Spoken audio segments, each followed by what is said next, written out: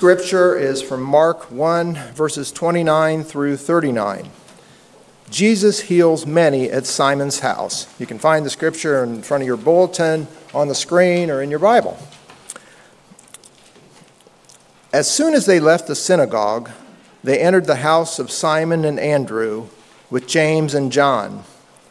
Now Simon's mother-in-law was in bed with a fever, and they told him about her at once. He came and took her by the hand and lifted her up.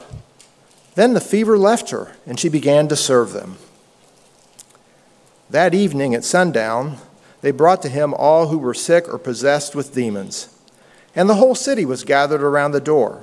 And he cured many who were sick with various diseases and cast out many demons. And he would not permit the demons to speak because they knew him. A preaching tour in Galilee.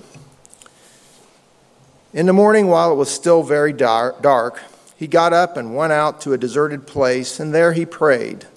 And Simon and his companions hunted for him. When they found him, they said to him, "Everyone is searching for you." He answered, "Let us go on to the neighboring towns, so that I may proclaim the message there also, for that is what I came out to do." And he went throughout Galilee, proclaiming the message in the synagogues and casting out demons. The word of God for the people of God. Thanks be to God. Today we are going to be receiving Holy Communion, and we are going to do it by the method called intinction, where you are given a piece of bread and you dip it in the cup, not your fingers, just the bread.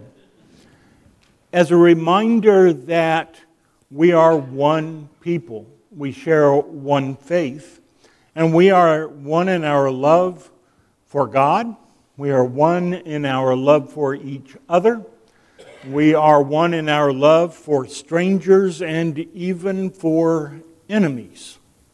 One of the biggest challenges of our faith is to love our enemies. And Nora Beth Kate, since it's your birthday, would you do me, I'm changing the plans, would you do me the honor, do us all the honor of serving communion today with me? Thank you.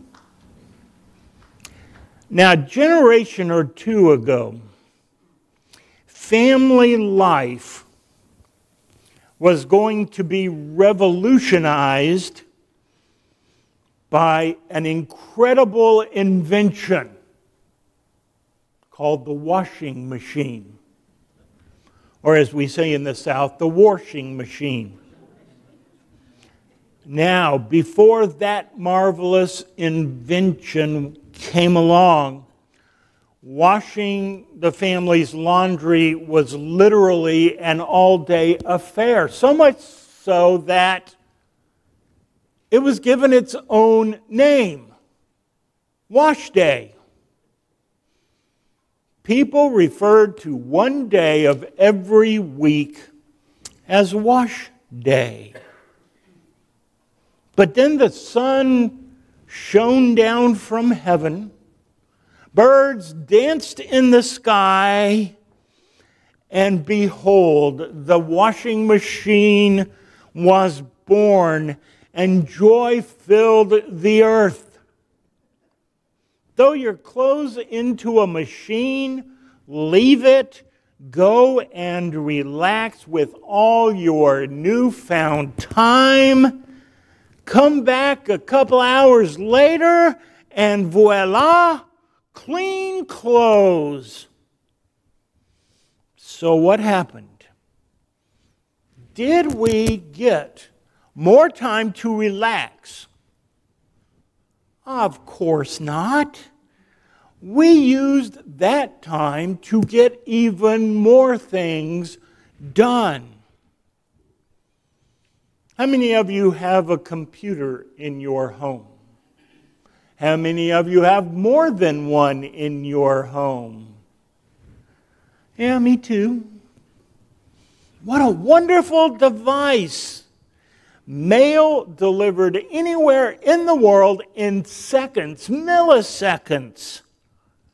Documents signed electronically In so many ways, computers enable us to do more work in a whole lot less time. But do we get off work early? Of course not. We simply do more work and call that a good thing. It is like we are afraid of what might happen if we actually managed to be still for just one moment. And what have we achieved with all of our hard work and our busy lifestyles? In these days when no one in this church could keep up with Nora's schedule, she has two parents, so they have a chance to keep up with her schedule. Children have busier schedules than adults in some cases. And what have we achieved as a result of working from dawn to dusk and athletics and tennis and dance and gymnastics? I even met 2 students who learned welding and small engine repair after school was done. Where are we now? School shootings are out of control. Violence is at an all-time high. Someone disagrees with you, well, that's a perfect opportunity to fight it out. Someone cuts you off in traffic, everyone knows you run them off the road. That's reasonable. Poverty, drugs, homelessness, injustice, war. We truly are living in a world that could use a good exorcism. Fortunately, I truly believe that Mark shows us the way to make that happen. So let us pray and let us hear what Mark has to say. Speak to us, O Lord. Speak to us a message of making a difference, of changing a world, of transforming a world. Help us to be, by what we hear today, the people you intend us to be. In Jesus' name we ask. Amen. The Gospel of Mark relates so very, very well to our jam-packed, busy world. We get introduced to John the Baptist.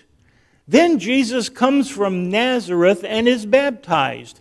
Immediately, Jesus is driven off into the wilderness to be tempted by Satan. Then he goes to Galilee to begin preaching. He chooses his first disciples. Jesus reveals his authority by preaching more strongly than Moses and casting out unclean spirits. Jesus heals Simon's mother-in-law and heals many others and casts out a whole lot of demons.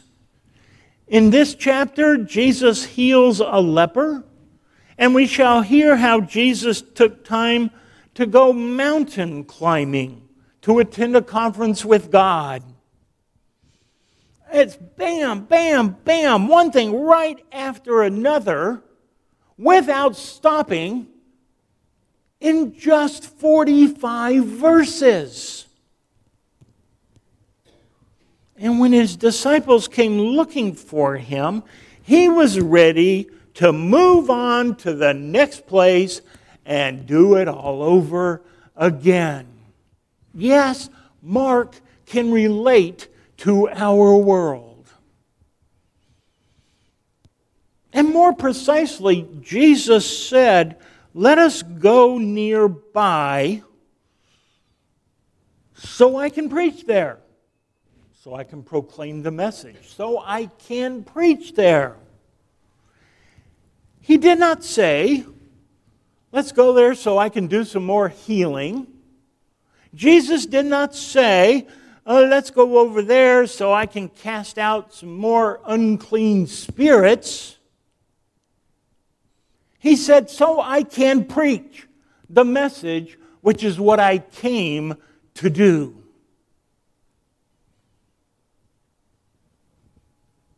Jesus did not come to cast out evil spirits. Doing exorcisms was not his mission. Healing, wonderful gift. Again, not what he came to do. Jesus came to preach good news and to become the Savior of us all. Jesus wasn't busy doing things. Jesus was busy doing God things. Jesus wasn't just busy. Jesus was busy fulfilling his God-given purpose. Taking care of family is a wonderful thing, a good thing. Living God's purpose in your family is a great thing. Helping our church family and our neighbors is a good thing. But living in God's kingdom now and sharing it and growing it is a great thing. And it is the way to exorcise the world. To fill your life with God's purposes and to help others do the same in faith. As we come to Holy Communion, celebrate because Jesus came and he fulfilled God's mission. But then we have to ask the question, what about us? Are you, am I fulfilling God's purpose for my life, for your life? If you will join me, Nora.